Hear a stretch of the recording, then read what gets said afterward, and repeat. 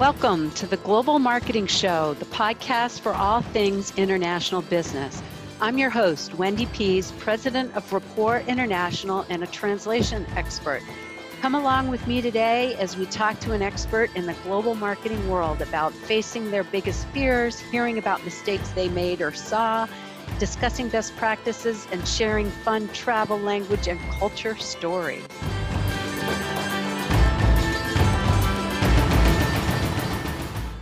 Hi, everybody. Thanks for joining us on the Global Marketing Podcast. Today, I am so excited to introduce our guest because we got something fun to talk about. But before we get into that, I've had some listeners say that they didn't realize that the show was sponsored by Rapport International. So it is. Rapport International provides high-quality translation and interpretation services, and you can just Google Rapport Translations to find out more about the company. So now on to the guest.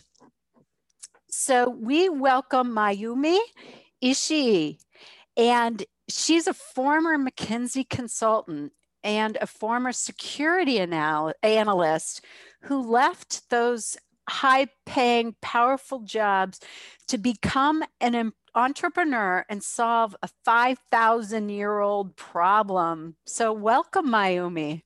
Thank you, Wendy. So happy to be here. Oh, I'm thrilled to have you on.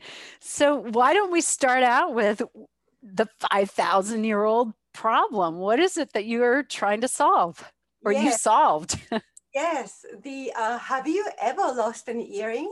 Especially since we started wearing masks since the COVID. A lot of us have been having this serious problem of losing an earring back, or worse yet, losing an earring. And we solved the whole problem of lost earrings by inventing and bringing to you the most genius jewelry invention ever, according to People magazine, the most secure earring bag. That one pair replaces all your earring bags to keep them secure on your ears. Now, I have to let you know, I was so impressed. You were so gracious to send me a pair of them so I could try them out before the podcast. And it came in this beautiful like rose-colored package, and they're earring backs. I think, how different can an earring back really be? And I've certainly had the problem, thank God not 5,000 years ago because I wasn't around, but I understand women have been wearing earrings since then. But I tried them because I was really curious and I wanted to be able to talk to them. I love them. So they're called Chrismela. Chrys, Chris, like chrysalis, Chrismela, Mela. For those of you who are listening, we'll also have it in the show notes. And I put them on and they felt like going on like a regular earring back. And then I went to pull it off like I do a regular one and it won't come off.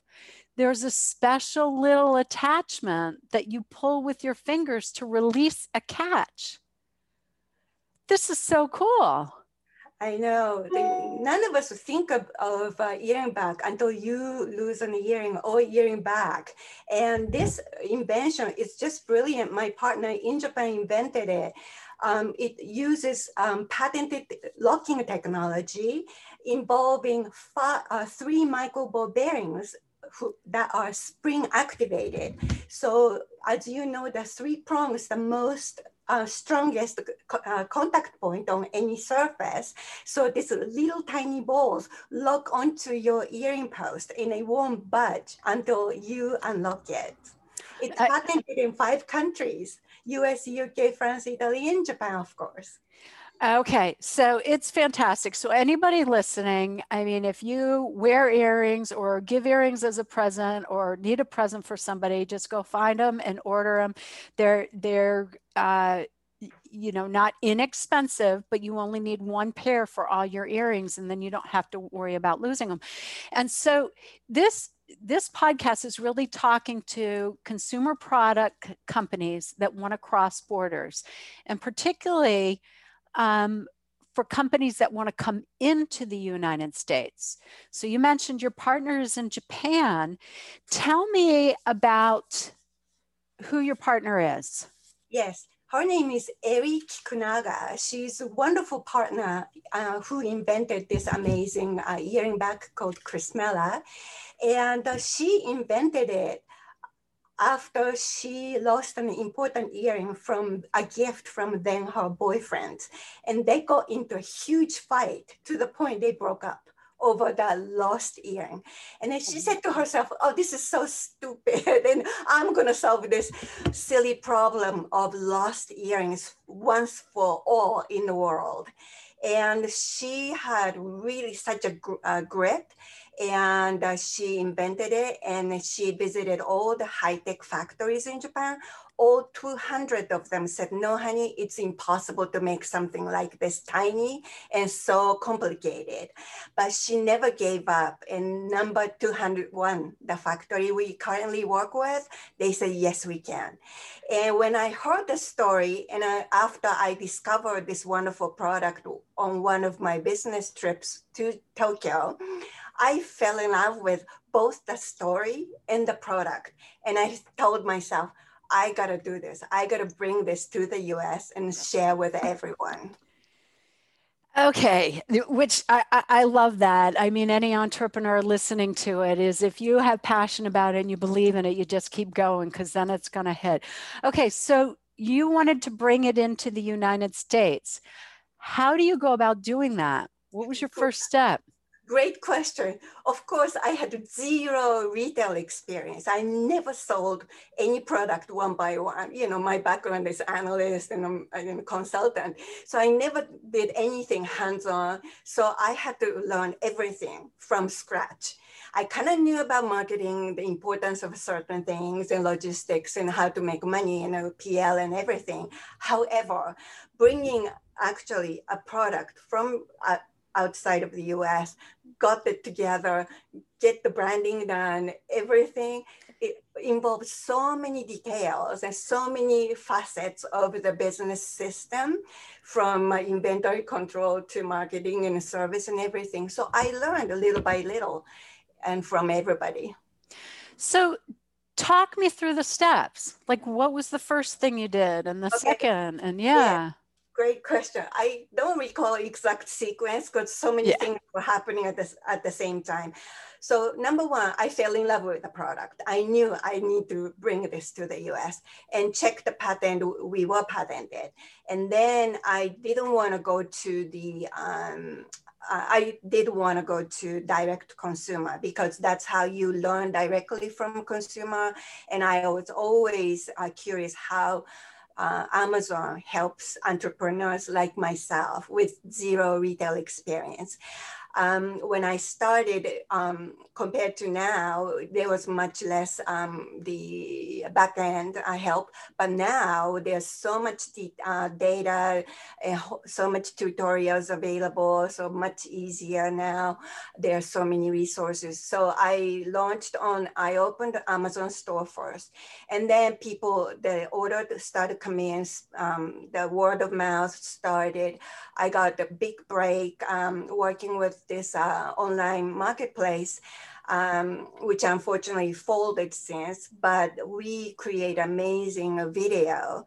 And they were one of the pioneer in clickable video shopping experience. So at that time, I had a really fortunate relationship with them, and they assigned us Chrismela, one of the really great Hollywood movie producer, and she did a wonderful job. So to this date, we are using their footage, and it's been wonderful. So it was a little investment, but I knew to explain something like Chrismela, which is a brand new category, high-end earring replacement with technology to solve 5,000-year-old problem, lost earrings.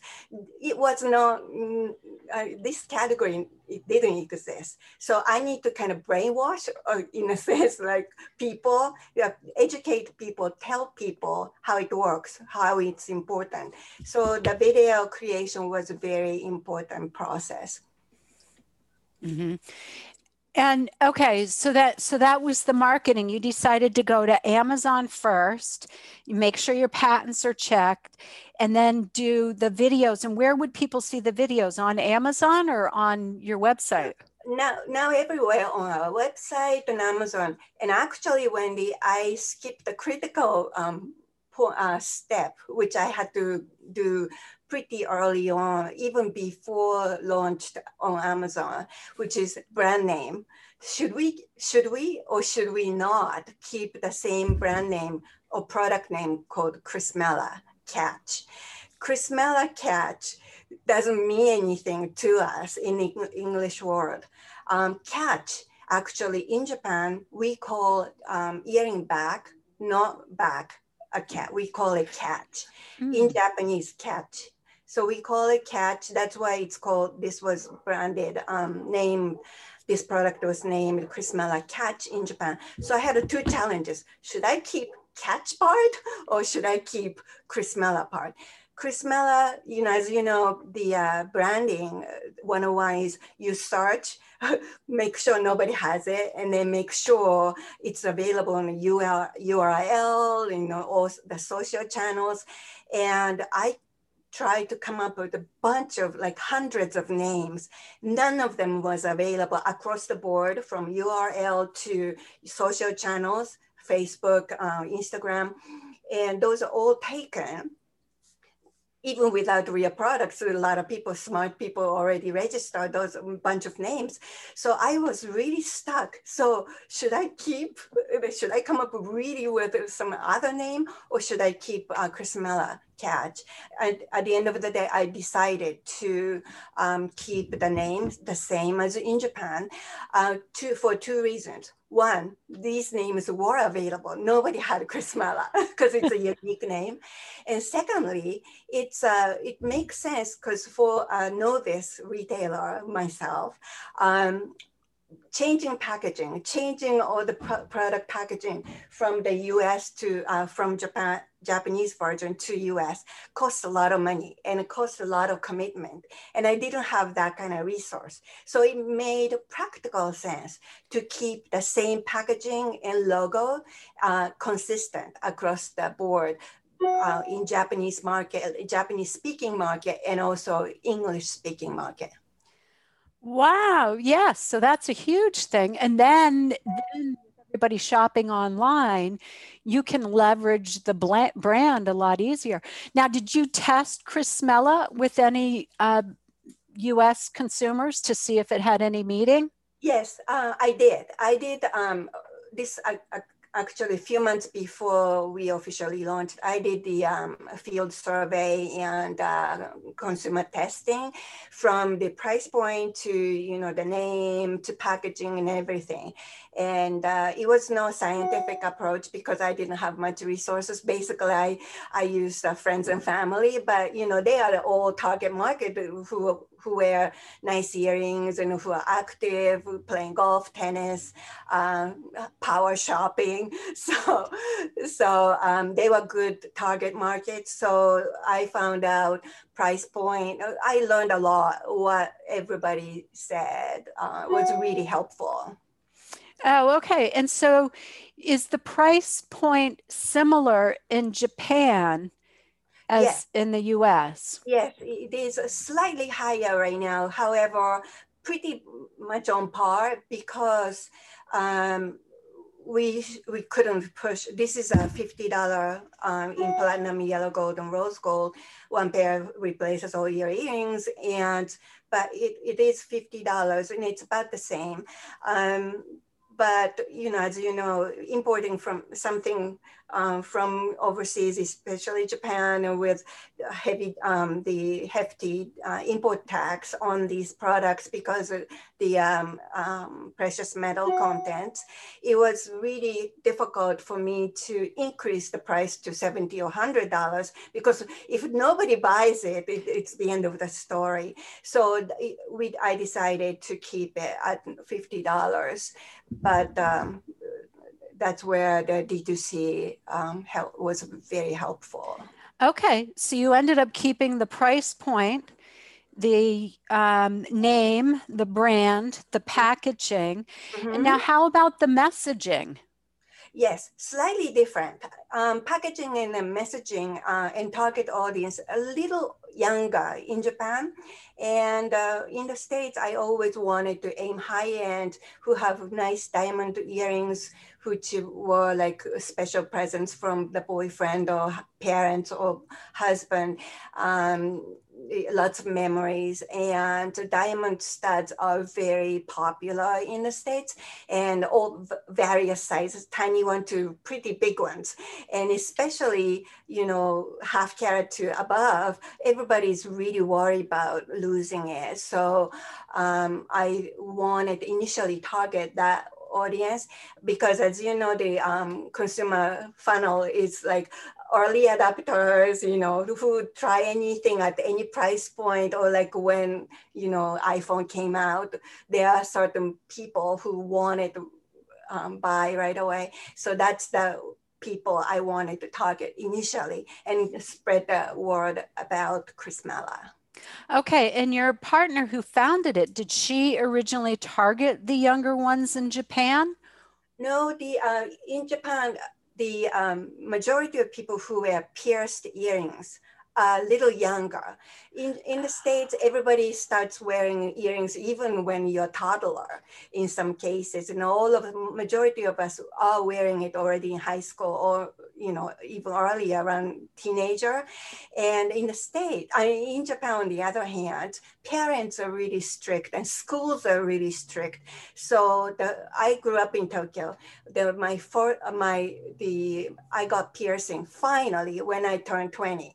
So that's more typical. So and then older generation, didn't have a chance to have piercing. That was not that popular.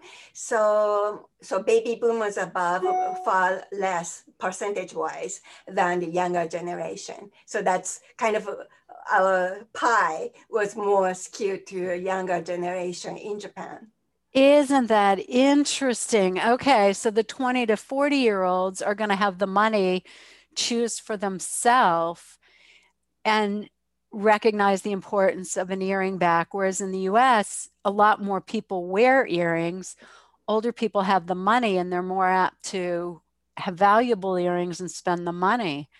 Okay, now what about that's fascinating. So that's very different. And you did your research to, how did you research to figure that out? Or did you know because you're bicultural? Yeah, I kind of knew, but we verified by doing market research. We did the comprehensive market research in Japan and also in the States. In both countries, surprisingly or naturally, 86% of us who wear pierced earrings have lost an earring at least once. Many people, many more. So that 86% number, according to our own research in Japan and the US, it's the same number, which is ridiculous. Why in the 21st century we are still losing an earring? Right. Oh, right. Right. This is just brilliant. Okay, so how did you do the market research to verify that? So there are different levels of doing this. And there are some researches we found outside, but we did, in Japan, we polled 1,000 people. In the States, we did a couple of hundred. So to us, it's not science. We just want to verify our thesis, hypothesis, to just do it right. Okay. And so, I mean, that's a really good point to an entrepreneur that wants to cross the country, cross the borders and go into different countries, is come up with a hypothesis or what you think from what you know, and then just do a smaller sample size and test it. Okay. So, what about other countries? Yes, so power of internet, a lot of people Google or search on Amazon.com. They find, this solution exists to the lost earrings. So they don't necessarily know our name, but secure earring back or locking earring back or the best earring back turns Chrismella pretty high, which is really lucky. And so we do receive orders from Europe Australia, New Zealand, and other countries. And we did open Amazon UK as well. So now, are you marketing in any languages besides English and Japanese? Not yet, except for we have a wonderful jeweler, one of the prominent jeweler in Malaysia who's selling. And so they speak a bunch of different languages and including dialects. So they do communicate about Chris Mela. But otherwise, once again, the target audience we have are bilingual or trilingual, especially Europeans, and they do speak mostly English as well. So that part is pretty lucky. Our English content and marketing messages are understood in different countries.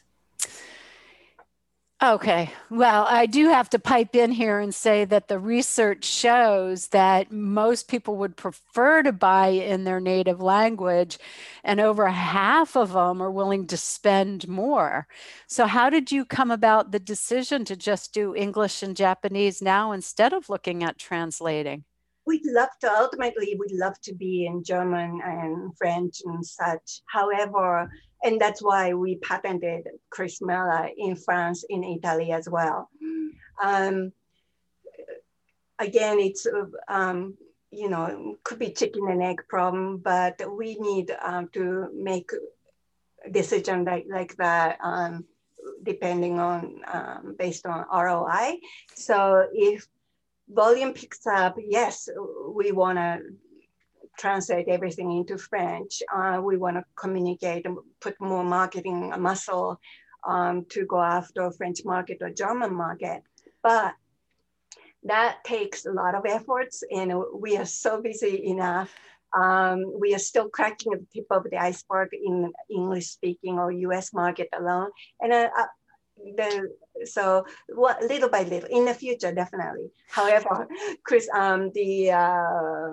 Amazon does translate some of the pages. So it is viewable and available. It's not the same, but to some extent, there's a little first step is being done. But as you pointed out, Wendy, it's really important to localize eventually. Right. And how did you localize when you went from Japan to the US? So I did pretty much everything. So I wrote and then checked with the lawyers to make sure it's okay, and then test with a bunch of people how it reads, and pretty basic, pretty hands-on. That's a huge advantage because you know Japanese and you know English because you've been doing business in it. So you could do it yourself. And that was one of the first things that you had to do. Yeah, that's fantastic. What have been some of your biggest challenges? Number one is still to this date, how to spread the word. So Wendy, I really appreciate for you to invite me to be on your show, because this is another way to talk to your audience about Chris Mela, and hello, something like this exists in the market available right now to solve the problem. So this is very important, little by little. And second hurdle was a lot of people in the States, after like first year, I heard so many customers asking us, we need more support or lift function, which we didn't have. And so after listening to US customers' requests, we created a sister version, big sister version to Chris Mela Catch with support disc. We call it Chris Mela Extra. This clear disc supports and lift up your earrings and your earlobe, kind of like push-up bra, and it makes a huge difference. Also, if you have cold hands in the morning, it's much easier to handle because it's so tiny. So it's doing really well. So that's US-driven product development. It was. Okay, so explain this a little bit more to me. How would somebody even know they needed lift on their earlobes? Are they heavier earrings, or is it? No, the unfortunately, this is something I learned. I didn't know, I had no idea. So the earlobe is a cartridge. So with the more number of years you spend on Earth, your cartridge of earlobe could give in to Earth's gravity. So, and especially if you were wearing big chunky earrings when you were dancing, when you were in college, it's pulled down. That's another extra gravity effect. So over the years, could be wrinkled or could get thinner and could be softer to support hefty earrings. So if you enjoy sparkle of diamonds, especially, it could sag and kind of face downwards if your cartridge doesn't support. So this support function of the disc is very important, not only to solve the current problem, but also preventative as well. Kind of like a bra. Do you wear bra to kind of support and lift? Yes. And if you don't, you know what happens. So the same idea. Oh, that is so fascinating. I mean, I've had some of the stuff from aging, but I didn't know my earlobes could even have I an had no effect. idea either. I had no idea, but our customers told us. So that's interesting. Yes, yes. And there it goes back to you were marketing towards an older customer base. And so the feedback you're going to get would be different than if it was a younger one. That's so fantastic that you listen to the customer base. Huh. Okay. So the challenges have been to spread the word and then that they wanted this additional lift to the earring back, which you've now come up with. That's fantastic. And I do have to say, you held it up, and you know, for people who are listening to the podcast, you can't see it, but in each little box, when you get it, it says "Made in Japan with Love."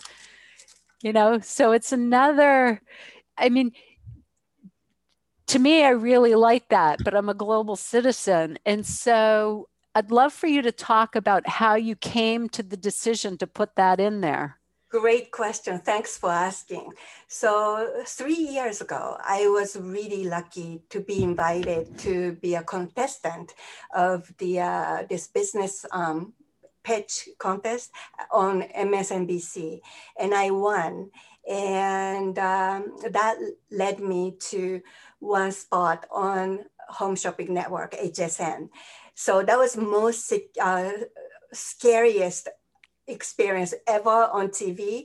However, during the process, as you know, the HSN, such a large retailer, have so many rules. And one of them was you need a sticker or some explanation on the package that says where it's made. So, you know, when you buy anything, your t-shirt, anything could say made in China, made in, you know, Bangladesh, anything.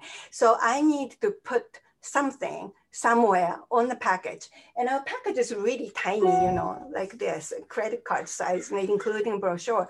So I did not, and we are targeting really sophisticated, fashionable adult market, grown-ups, and who appreciate nice things and beautiful things. So I didn't want to ruin this little silly tiny sticker that would say typically made in Japan, I know made in China. I didn't want to go there. So I was thinking, should I put in a brochure? They said, no, has to be on the on the product itself, not on the brochure, they said. So their legal department was really, really demanding. And then I came up with, what if we say inside of the package, you know, made in Japan? And then while we are at it, they use, let's do it gold foil. And plus, why don't we say, might as well, made in Japan with love. So here we are. Oh, how fascinating. I love that story because it just feels like such a heartfelt touch that would come from your partner's original story, but it really was a practical need, but it stays within your brand. Yeah. Okay. And that's interesting because a lot of people might say, well, you know, Americans want American made goods, but I'm seeing a change in that. And you had a sophisticated adult market, which had probably traveled quite a bit. Yeah, also, this was only possible to be made in Japan because we use high-tech factories, 6 of them, who are behind iPhone camera technology, and that kind of precision technology, and so many of them, so many levels from the parts to each individual component and final assembly, everything, it wasn't possible. It's still not possible anywhere other than our partners. So I kicked the tire before I started because I was really scared. Oh, is this the right thing to do? And I really wore my analyst hat and visited all the factories to kick the tire, make sure this is what I really need to do. All right, so I got 2 questions there for you. So the first is just the Japanese factories are the only ones that could do it. Like there's no place. So even finding a factory in the US wouldn't have the precision technology. And you were talking about ball bearings in these little earring backs. I'm like, I wouldn't even be able to pick up the bearings. They'd be so small. So it's another example of if you're an entrepreneur and you have an idea, don't just look at factories in your country, look for other places of where there's specialty. Okay, and then you talked about kicking the tire and really looking at it in your analyst's hat. What things did you look at before you partnered with somebody? Yeah, so I visited the Ari, my partner, when I first met her. She said, "You are I've been waiting for somebody like you." So I was really touched. And then she gave me the bunch of samples to test the market. I was really flattered because she trusted me. And that was one thing, that trust. And to this date, we still treasure that kind of mutual trust. Secondly, kicking the tire, when I visited all these factories in Japan, talk to all the owners, talk to everybody who work there, look at the floor, how clean it is and how efficient they work and what kind of other products they make. Whole level was just fantastic and top notch, naturally world class because they work for other bunch of world class fine watches companies and high technology, high tech things. So there was that level of trust as well. And thirdly, the fact that Ari had this grit after being rejected by 200 high-tech factories in Japan said, no, it's impossible to make. But these guys we work with currently said, yes, we can. That level of difficulty and how they are executing every day, that made me feel really proud to work with them. That's fantastic. So it's really going to visit and talk to people, and developing the trust is so important. So now they're all manufactured over there and you have to bring them into the United States. And then if you're selling a lot on Amazon, like how did you work out the distribution? So the Japanese factories of my partners in Japan are fantastic. And I learned how to forecast and how to pre-order at least several weeks in advance, and then with a little long range, couple months ahead, what's coming or what's happening, kind of get them some ideas so they can prepare. And then because this is so lucky, it's so tiny and so feather light, it doesn't even weigh 1 ounce. It's a half an ounce per product. So we use FedEx Air. It's not even economy. They discontinued the economy since pandemic, but so we import by thousands and by FedEx. But it's pretty quick process. I order, they fill, ship, and then these days it's really fast. Arrives like last week arrived in like 3 days. Of course, time difference, but they shipped on Tuesday. I got it on Thursday morning in Los Angeles, which is amazing, right? That's crazy. I tried to, because I know, I understand finance and I know the cost of inventory, excess inventory. So I try to turn it very, very efficiently. And so that's how it works. And so where do you store them? Do you? So they arrive I'm based in LA. So they come to LA and then we ship to warehouses or Amazon. This tiny product like us and then a little brand like Chrismella, do you know how many warehouses Amazon stock How across many? the country? Guess how many? 5? These days over 20. So that's how same day or next day shipping is possible. So majority of major cities in the state, if you order through Amazon, you can get it either next day, or they call it same day. So that's if you order right now before like 11 or noonish, you will get it tomorrow, which is amazing.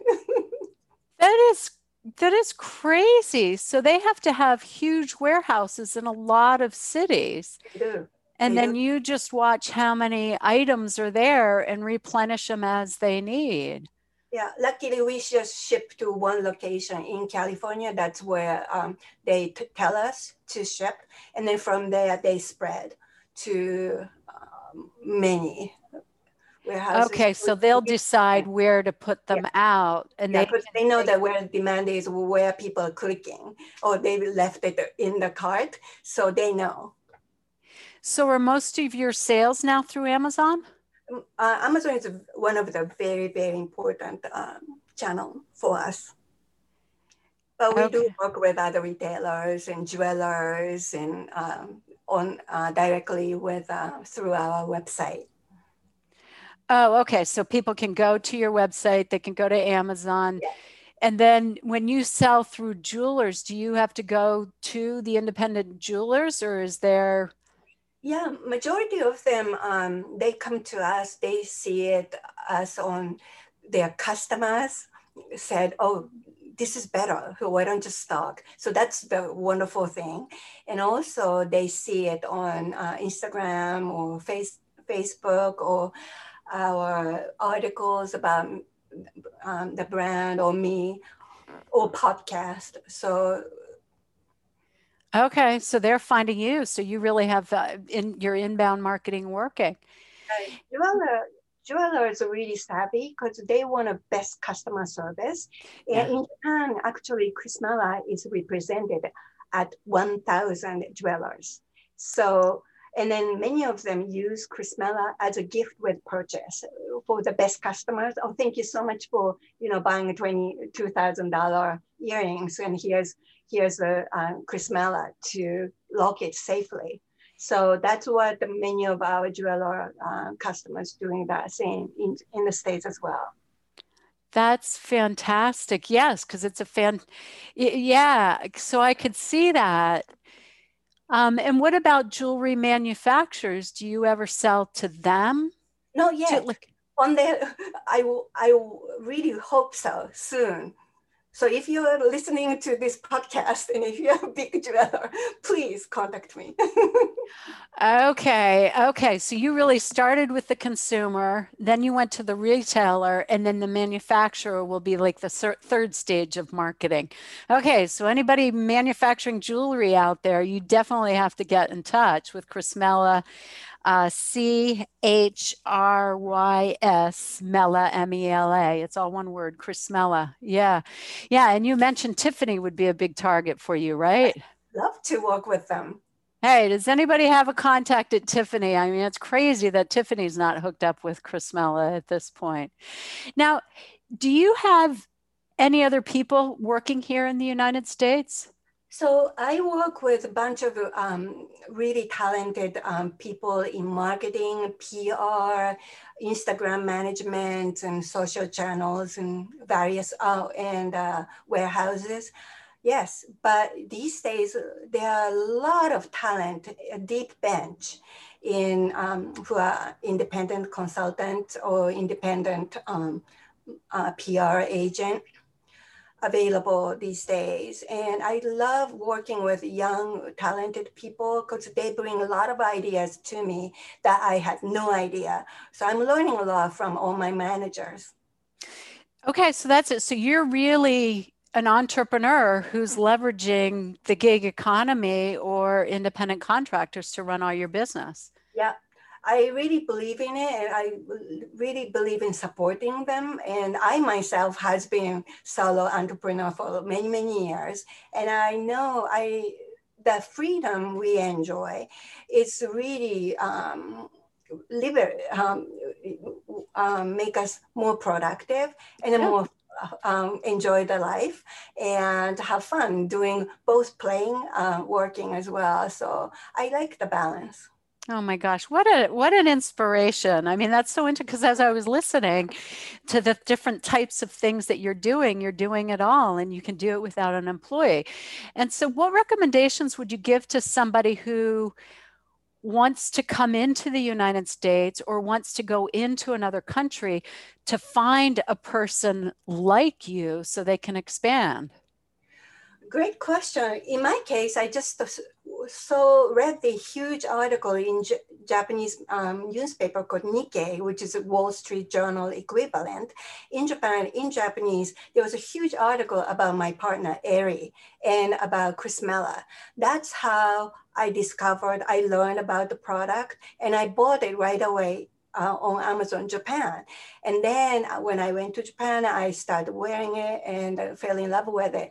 So if you want to market internationally and find the market in the other countries, I think one of your customer could be good target. And then so you may want to say, oh, we want to go to this country or that country. And if you read this article, contact me, that kind of thing may work. Or these days, you know, the Instagram, social channels, or even LinkedIn would be really powerful.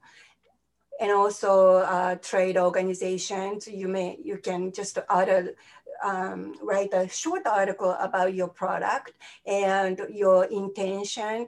Okay, if you are in Indonesia looking for somebody, a partner in the States, or vice versa, you may want to write the article and share, or being on the guest of a podcast like Wendy's, then that would be a good thing because like-minded people will be listening or watching. So that's where you want to go. I love that. I'm going to take that advice because at Rapport International, we'd like to expand into the Netherlands, Belgium, Switzerland. We've identified those as good companies. So if anybody is listening is interested in starting a division in one of those countries or becoming an entrepreneur, reach out to us. So it's having the intention and then putting it out there. That's really a great idea. What do you miss about Japan? Oh, the miss about seeing my mom, because you know it's been 2 years. I used to go 2 or 3 times a year to Japan and do some business meetings, and then also see my mom and go to spa, go to onsen with her. So and good food in Japan, and I really miss it, and especially watching in Olympics. You know, I don't miss summer weather in Japan, not at all, but I miss food and shopping, seeing my mom. Oh, yeah. Yeah, and so you've had experience both in Japan and the United States. You've also had the experience of being a consultant and an analyst in a large company versus being an entrepreneur. Can you kind of give us a comparison and contrast to that for people who might be thinking about being an entrepreneur or exporting? Yeah, so it's a really interesting thing. I think doing for me to launch Chris Miller business was like late life um, pivot. And I had no idea before I started I was going to do this. And so it's a nice surprise, but I'm having a great time working for large companies, especially when you are in your 20s. It's really struck a great learning experience. You learn a lot in a very structured way. You learn about people as well. So it's really, to me, I was really lucky to, my first job was with McKinsey, and they assigned me to international studies. I would go to Europe, and it was a lot of fun. And I worked really long hours, but I knew it was rewarding because I was learning a lot. So that was great. And then I started becoming switched to Wall Street job as an analyst, recommending buying and selling stocks. I cut the niche actually. I was working for European banks, but doing US Silicon Valley, analyzing what Apple and Microsoft are doing and interpret that into Japanese stock market, which Japanese stock would benefit from what Apple is doing. And we did an amazing business. And I was in Silicon Valley, living in Silicon Valley. I was talking, interviewing, visiting all the Silicon Valley companies, report to New York, report to Tokyo, as I was cooking dinner when the Japanese market opened. And I told them when I got that job in that space, oh, I don't need an office. They didn't have an office in San Francisco. I don't need an office. I can work at home. So they installed T1 back then. This is a long time ago. I would use fax and T1 with Reuters and then Bloomberg terminals in the house. They go, this is a regular house, right? And then the installer comes. Yes, but I work for these companies and then I need this. So that's what I did. So I was pretty entrepreneur in a sense. I cut my niche and convinced my bosses. They didn't save their money for my office space. I can work happily at home, long hours, long span of New York to Tokyo time zone, and being in the middle in California. So I've been pretty, how do you call it, entrepreneurial about. Yes, you have from the start. If you've been able to set up things like that, and if you were faxing in T1, that was a while ago, way before people were working from home. Yes, yes. Now, what have been the biggest mistakes or challenges that you've done as an entrepreneur on your own because you don't have the big company backing you up? Great question. So when I started Chrismella, I was so scared of any publicity exposure. Like now I'm talking to you like this, but this is new to me. Maybe my first podcast was a year and a half ago, maybe not quite 2 years ago. And I didn't even have Facebook or Instagram account when I started because none of my friends did. And I was really scared I wasn't going to share any photos of me, not my face either.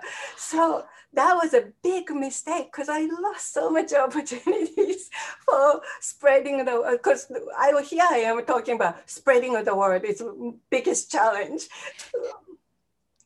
Oh my gosh. Oh my gosh. So if you're listening to the podcast, we're actually recording this on video. And Mayumi is absolutely beautiful. She looks way younger than she has to be, than she is because of T1 and faxing. She's got a beautiful smile, beautiful earrings that I'm sure have a fantastic back on it. Her hair is great. She's got a Chrismella t-shirt on. It's so personable. So I have such a hard time. I mean, so it's just a huge message to, if you don't think you can do the PR or you're scared of it, put yourself out there because here's this person that I'm looking at that I just have such a hard time because she's so articulate, so smart, and so successful. So just do it. Yeah. Thank you for sharing that to encourage other people. Especially boomers and boomers plus people like us, it's really hard to overcome the hurdle. Like, I don't want to show my face. I don't want to share my personal stuff. But these days, nobody remembers, especially if they see it, they only remember something memorable, like, oh, Chrismella, the earring bag is amazing. They don't remember where you were, what you said, really. So don't be scared. They remember how you made them feel, not that you had a pimple on your face or something stuck in your teeth or any of that, which none of it, you don't. You look absolutely perfect. But that's so true. How did you make them feel? So it's all about your listeners. Yeah, yeah. Well, thank you for sharing that. We are surprisingly getting down in the time. And so I want to ask you some of the questions that I always ask at the end. Um, and I like to know people's favorite foreign word. So mine is in Swahili, Mimi nataka wewe. Mimi nataka wewe. Oh, so go ahead. Tell me what that means. It means I love you. And I read about it when I was in elementary school in Japan, reading about this amazing story of doctors working with gorillas in Africa. And the gorillas learned how to communicate, I love you. And they were in the Swahili language zone, and they understood, they taught the gorillas how to say in Swahili, I love you. Oh, I love that story. wait, they taught the gorillas to actually say it? Yeah. Wow. Wow. Okay, now I'm going to have to. They were doing the sign language, but Mimi nataka wewe, those three things, they learned the sign language in Swahili. Oh, okay. So they learned the sign language for that could say it. I was trying to imagine a gorilla actually saying it. I was going to have to go to that Instagram or social media and figure that out. I love that. Okay. And how about your favorite vacation? Favorite vacation, I think going to Ireland and Scotland, play golf. My husband and I are crazy golfers. Our goal is to play all the top 100 golf courses in the world. And we have only 10 to go. Wow, congratulations. That's huge. So what countries are the last 10 in? Many in the States, a few in Asia. Okay. Where has been the wildest golf course that you've been or most memorable? This one was 3-4 years ago on King Island, this tiny, tiny island off the coast of Australia. And it's so tiny, but there are like 2 or 3 now, wonderful golf courses. And it's really beautiful, but it's so windy. It's so windy to the point that your hair would go like this, and it's really windy. And then the golf professional there said to us, oh, because it's so windy, because there's nothing between us and Antarctica. The Antarctica wind goes straight to this tiny island, beautiful island called King Island. They have great lobsters too. Oh, okay. All right. That's good to know. Now, have you played Pebble Beach? Yes, many times. Okay. I figured since that's in California. Yeah. Yes. Yeah, that's a beautiful place. And how about your most memorable cross-cultural experience? Maybe my first one, because when I the first time I came to the States, that was also my first time to take a plane ride out of Tokyo. I was pretty domestic, very typical Japanese teenager. And for my junior year, I got the scholarship to become the exchange student. And I lived in a girls' dorm, and by choice, because I wanted to learn English as fast as possible. So I immersed myself with all the American girls. In my roommate, not only my roommate, but everybody on the floor, everybody in the building. And they used to make fun of me every time I speak English, because I was speaking straight from textbook. I mean, English textbook from Japan. And so I would say something like, when I love something, I really want it, I would say, oh, it's indispensable for me to have this and that.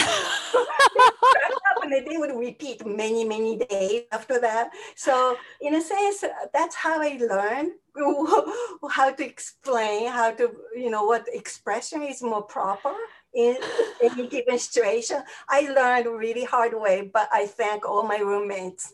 Right. Oh, that's a fantastic story, because I bet that was translated from Japanese to English rather than capturing the culture of how it's casually said. Another good reminder of good translation is important, even especially in teaching. Yeah, contextual too, like situation wise. If you're presenting to the bunch of doctors, yeah, indispensable, maybe okay, but not every day in a girls' dorm for the sophomores. No. No, not at all. I can't even think of a time when I've used indispensable. I mean, it's a word, I read it, but I don't ever use that in regular conversation. I have another recent experience. Example, just about half a year ago, one of my social media managers said, "Oh, adulting," and I edited it. Adulting is not the word on Instagram, so I edited right away. Mayumi, we say adulting these days. What?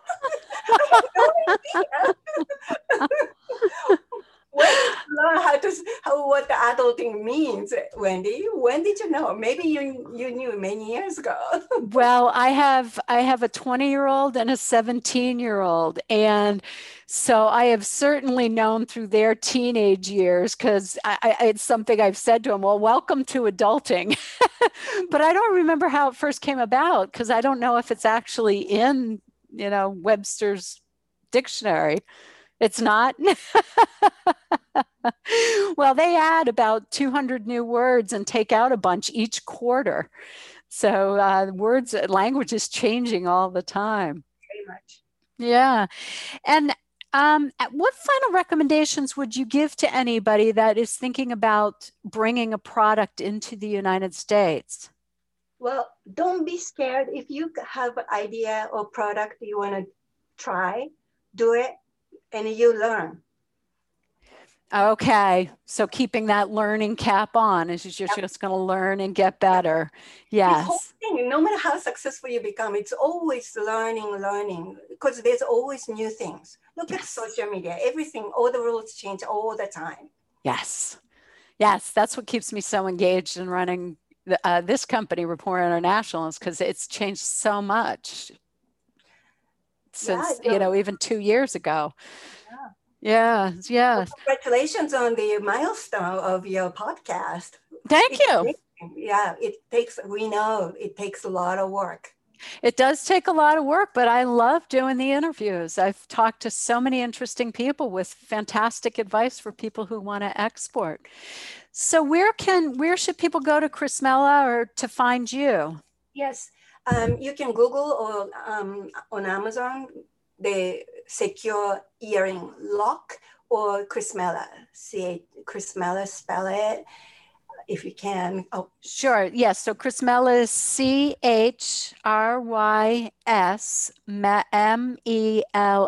Chrismela. So, but I like that. You can either Google Chrismela or secure earring lock. That's fantastic. Well, thank you so much, Mayumi. This has been such a fantastic conversation. Thank you, Wendy, for amazing questions. I really enjoyed talking with you. Thank you, Wendy. Thank you. Right. And to all our listeners, I'm sure you learned something from this one. There was a lot of good information there. So if you know somebody that's looking to go out of the United States or come into the United States, this is a great episode to forward on to them. And I can certainly see that I'm going to be talking to Mayumi afterwards about translation into French and German, because rather than having to do everything at the start, maybe just doing a landing page for your business would work. And then people could find you, just optimize that landing page, and they could still go through the buying cycle. So always remember, it's not a whole big intensive thing to do some translation. Start out small and you can always build when you see it growing. So thanks for listening this time, and we'll talk to you next time. That's a wrap for this session. A big thanks to you for listening to the Global Marketing Show. Hope you had just as much fun as I did. New sessions launch weekly on all places you find podcasts, Apple, Spotify, Google Play, and of course on our website. If you know someone interested in this topic, please tell them about us. Au revoir for now.